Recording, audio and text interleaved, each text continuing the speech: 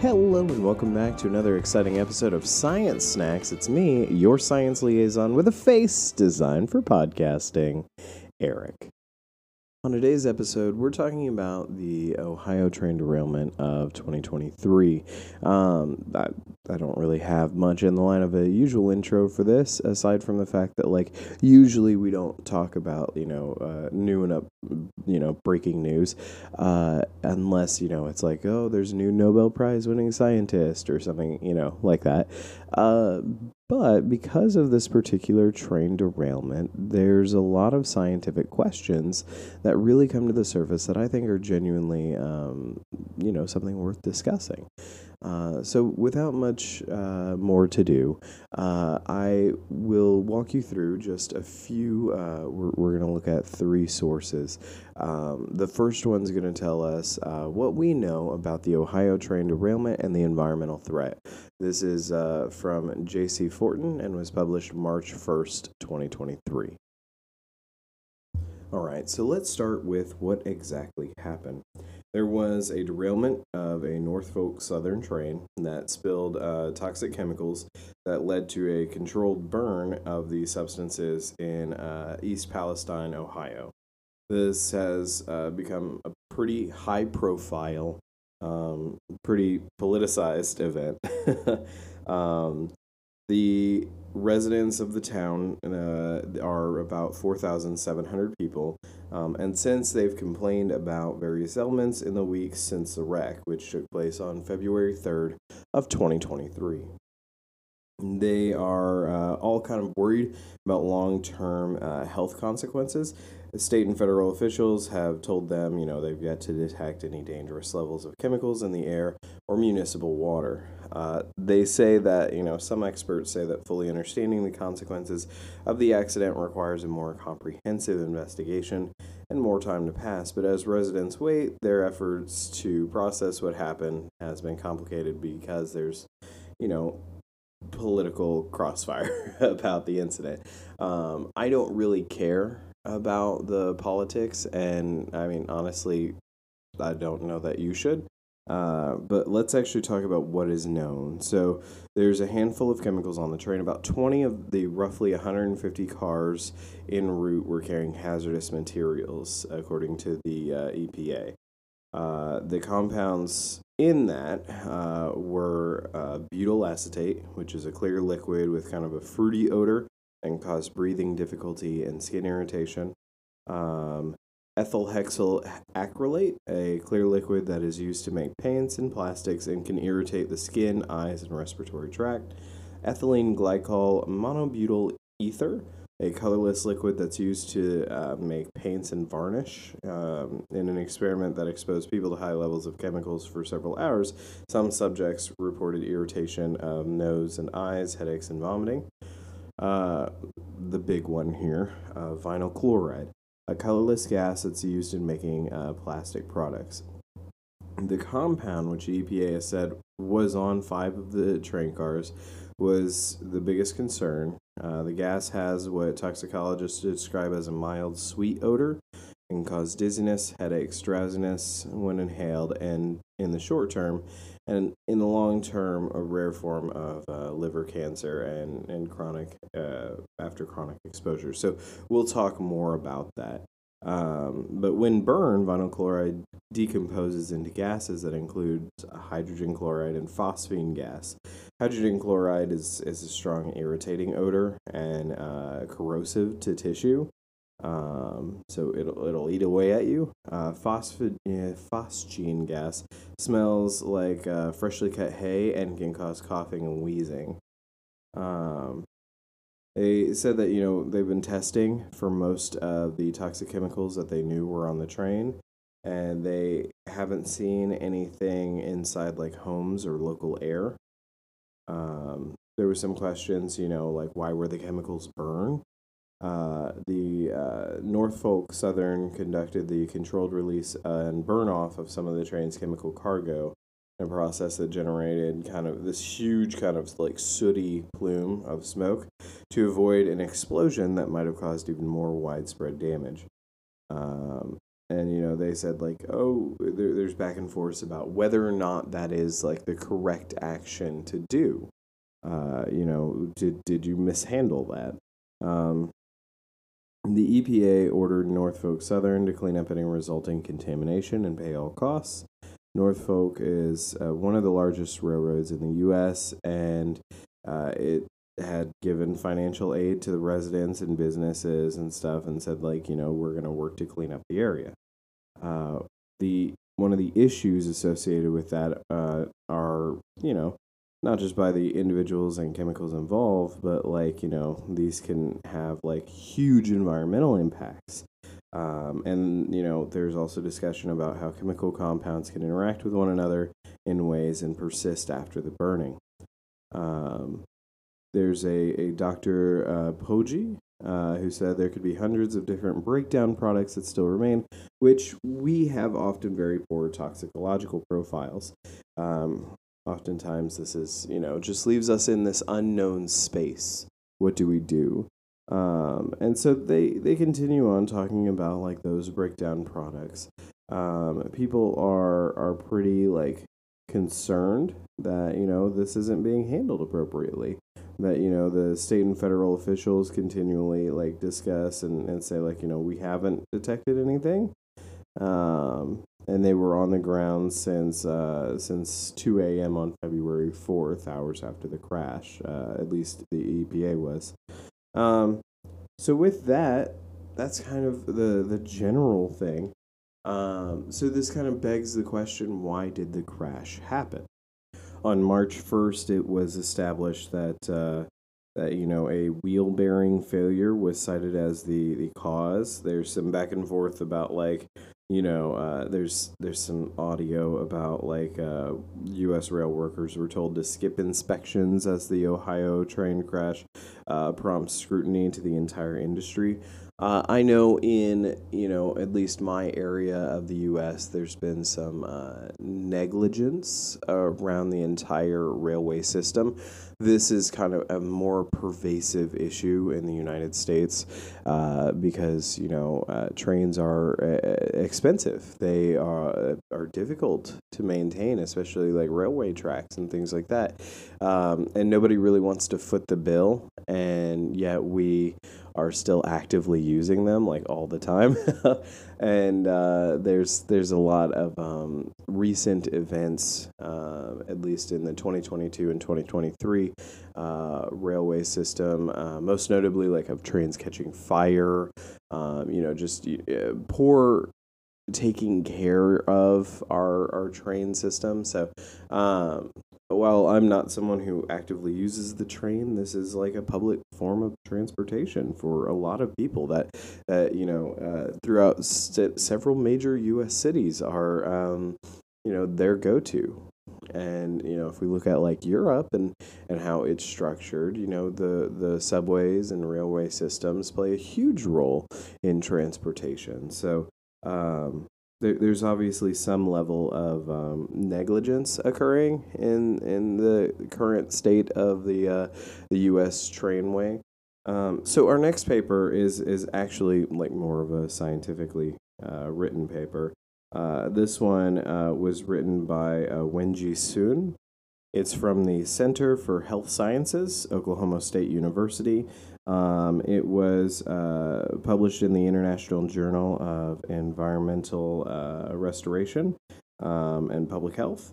This is the devastating health consequences of the Ohio derailment, a closer look at the effects of vinyl chloride spills.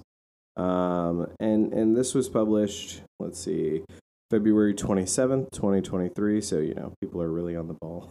Less than a month later, publication about it. That's fun.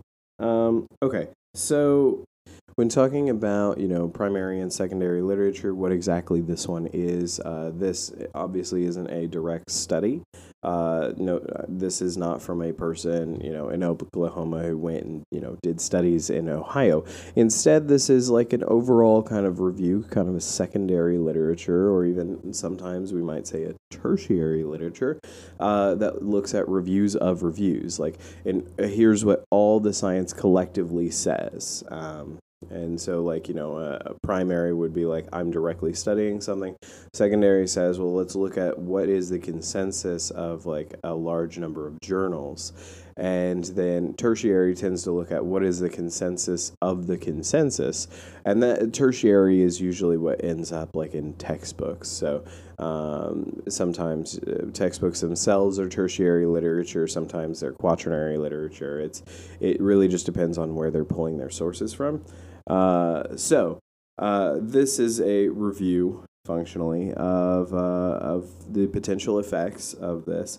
So, on February 3rd, 2023, a train derailed on the village of East Palestine, Ohio, home to approximately 4,700 people, which is what we already know.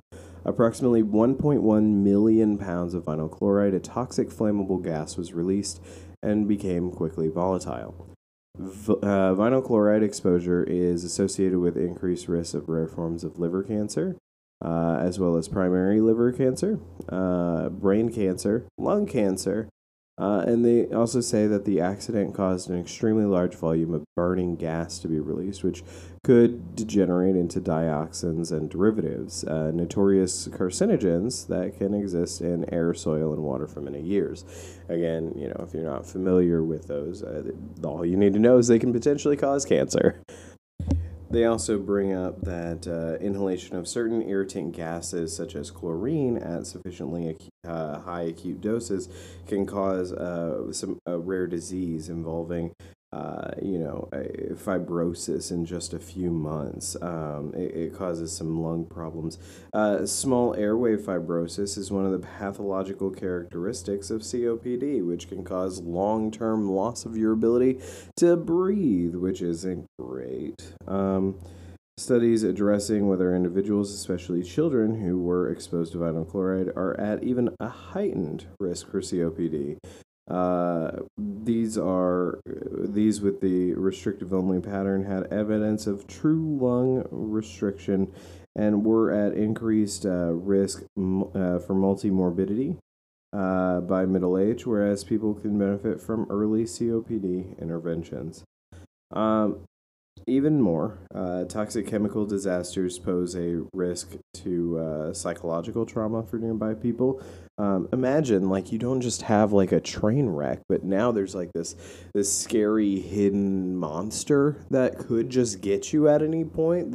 These chemicals that make you feel unsafe in your homes, and wide spectrum of psychological distress, including the acute onset of psychiatric disorders and exacerbation of existing psychological and psychiatric conditions, has been seen at accident sites. We talked about that with the previous paper of people, being like, I'm sick, I'm sick, I'm sick. And, concerned that every little thing is going to be the first sign of something big that is a result of this chemical spill. How do you know? You have a cough, you have a sneeze, you have a sniffle. How do you know that that's not the first sign of you having long-term COPD?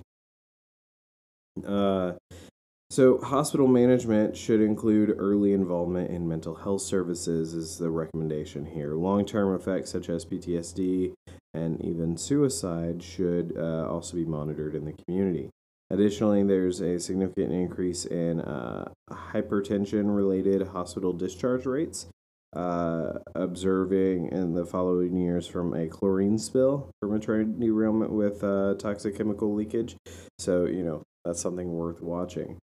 Health assessment should include, according to this person, all of these things, all of these concerns, and any miscommunication or hidden potential consequences may lead to distrust and a secondary disaster, as they reference the things that occurred in Chernobyl and Fukushima. So with that, let's pause for just a moment and consider. All right, so you, let's say, are living inside of this town, and there is a train derailment, and you're in, this place in Ohio. Maybe you don't have the ability to move, because that would be a lot of people's first reaction is like, I don't want to live here anymore. Because maybe nobody wants to buy your house. Like maybe you don't have the overall ability to sell and then be able to move somewhere else. Maybe you are kind of stuck, whether you have family there or like your job's there, so some form of where you're just in this town. Maybe this was where you wanted to be. Maybe this was the big goal, that small town life that people often dream of escaping to. You found yourself in Ohio. Either way, you are here. There's a train disaster. There's chemical spills. And now there's concern that those chemicals might come to you. And I don't think that this concern is overestimated or unwarranted, just because of the sheer volume of chemicals. And I mean, the Fukushima reference is a really good one, right? Like, you have an epicenter of an event, and then all throughout the area from that epicenter is going to be just a potential hazard zone for people who, maybe had no chemical safety experience, no chemical experience. So with that, what do you do? How do you handle, questions from family? Maybe your children ask you, they say, am I safe? Can I go outside? Can I go play? Can, we, go to the river and go, what is it, tubing? What obviously, like, that brings with some risks. And, this could be, I don't know your political views and things like that, or like your education levels, but like I know that in response to the COVID-19 pandemic, a lot of people said the phrase, you can't live your life in fear. So do you go on that boating trip? Do you go on that, a little outside of it? Do you tell your kids you can go outside, you can go play? Given that, like, there was a huge train derailment with 1.1 million pounds of vinyl chloride released into the nearby environment, what do you do? How do you live? How can you trust that, your kid's like coughing or, having a real rough flu season? How do you know that that's not what causes them long-term harm? So we've talked about, what exactly occurred. We talked about, everything from here's the news overview of what occurred to, here's the specificity. But it really, again, begs the question, what will happen? What is the future? And sadly, this is not a future predicting podcast. I don't do tarot cards on here. I don't, throw the bones and read those.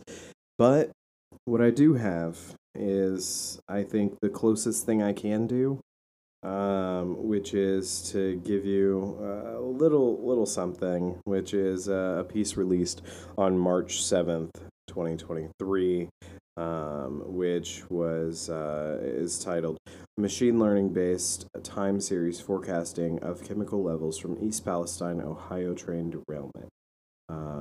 This is in a preprint. It's not been peer-reviewed.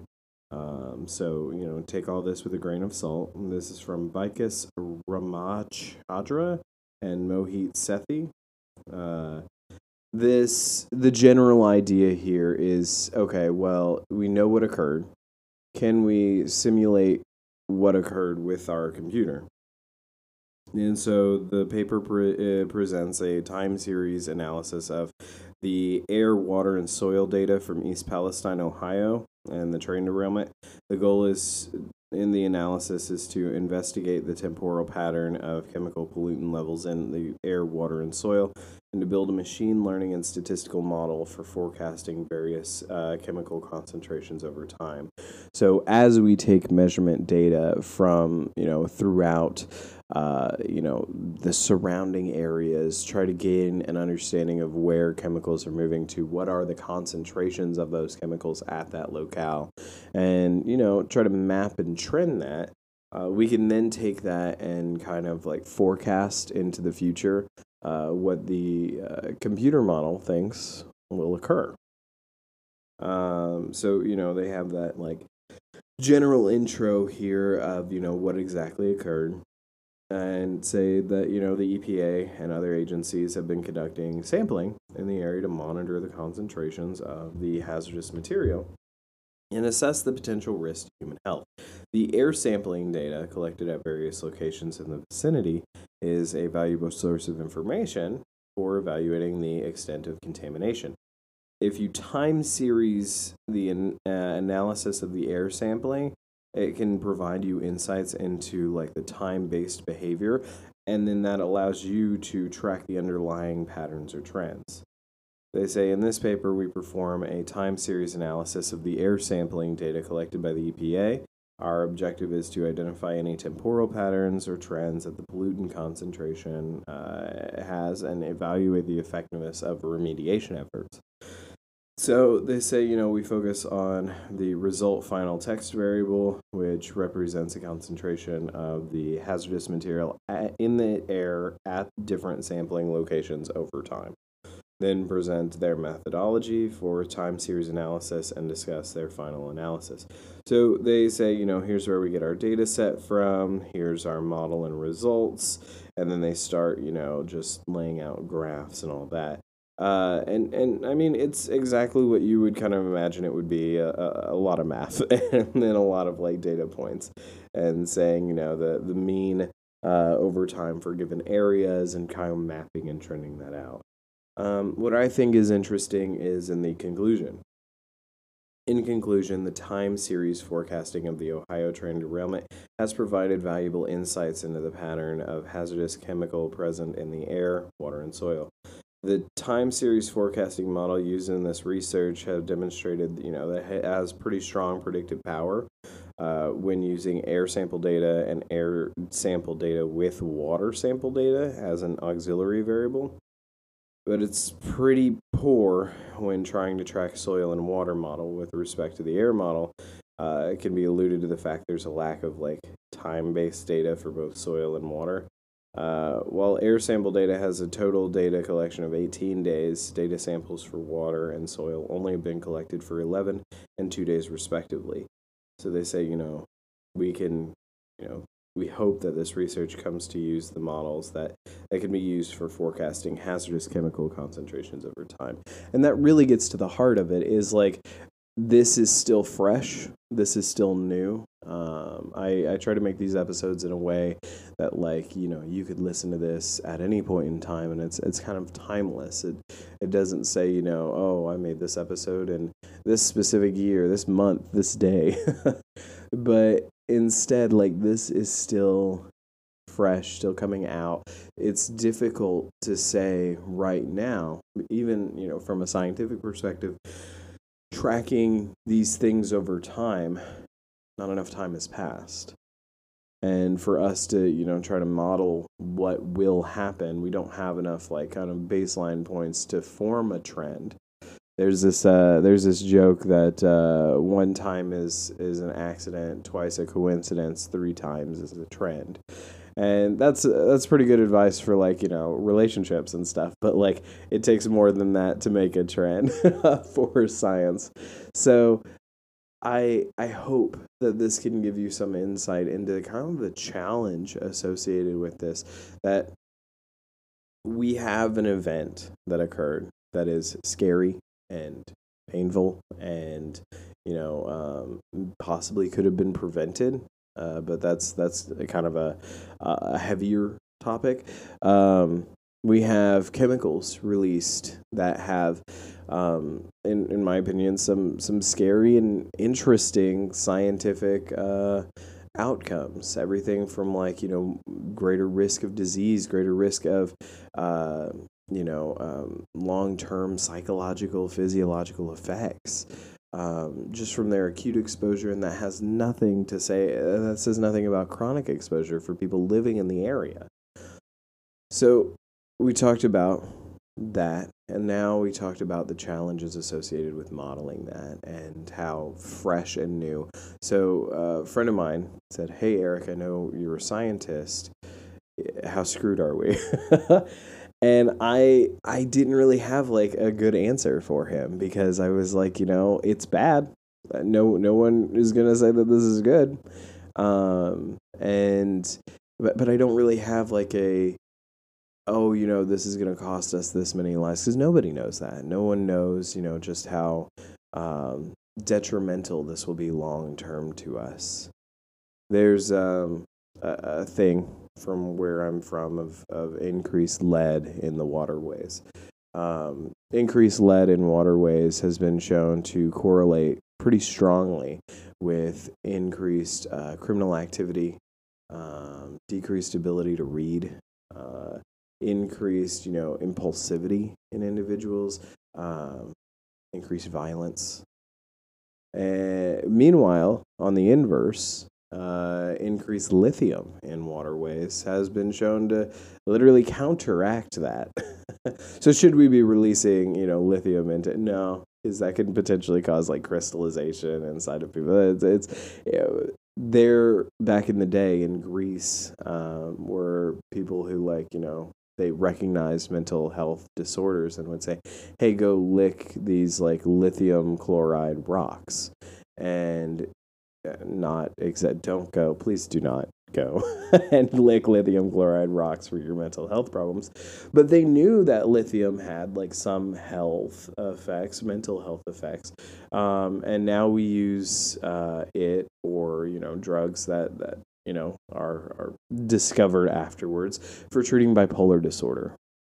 And lithium chloride is very well known use for mental health disorders, namely bipolar disorders, and so we can see that we know that long-term effects and exposure to things in low doses, especially in water and airways and things like that, can have drastic effects on mental and physiological health for those individuals. And that says nothing about the environment and the creatures living within it, the wildlife, the things that do fundamentally matter, because we only have one Earth.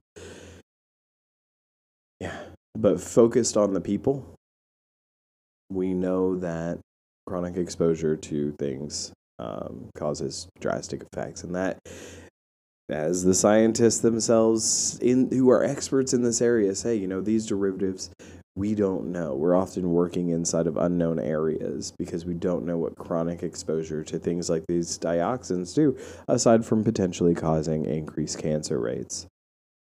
So it's a real challenge of being able to predict what will occur. And to my friend who asked me, how screwed are we? Man, I don't know. But I do know that no one else knows currently. And this is the problem of doing kind of like current event science, is because it takes time, it takes effort, it takes tracking and trending. And I hope that this gave you some insight into why I don't tend to do, modern events and the science behind, these big things, or the air balloons and I don't know, whatever else is currently occurring. But I also hope it gives you an appreciation for understanding kind of the problems that lead up to this, and the problems that will be the fallout from this. Our railway systems have a lot of issues here in the U.S. Our vinyl chloride transportation should probably not be occurring at all. Most places just manufacture that on site, as I understand. And we have a real regulation issue here with chemical, transportation across the board, and our transportation system is often neglected. So you can see how this very quickly blurs into a political region. But I hope that you find the science itself interesting. I hope that you think, wow, those effects that, they talked about, everything from the psychological to the physiological, are interesting. And I hope that this episode and, the 3 articles that we read in association with it left you feeling a little bit more holistically understanding of not only what occurs, but the challenges associated with what happened, that nobody really knows the answer yet. And I don't know that anyone will ever fully know the answer. But I hope, most of all, that you enjoyed listening to this episode and that you'll come back for more. But hey, that's enough from me. Thanks for listening. And hey, don't forget your safety glasses.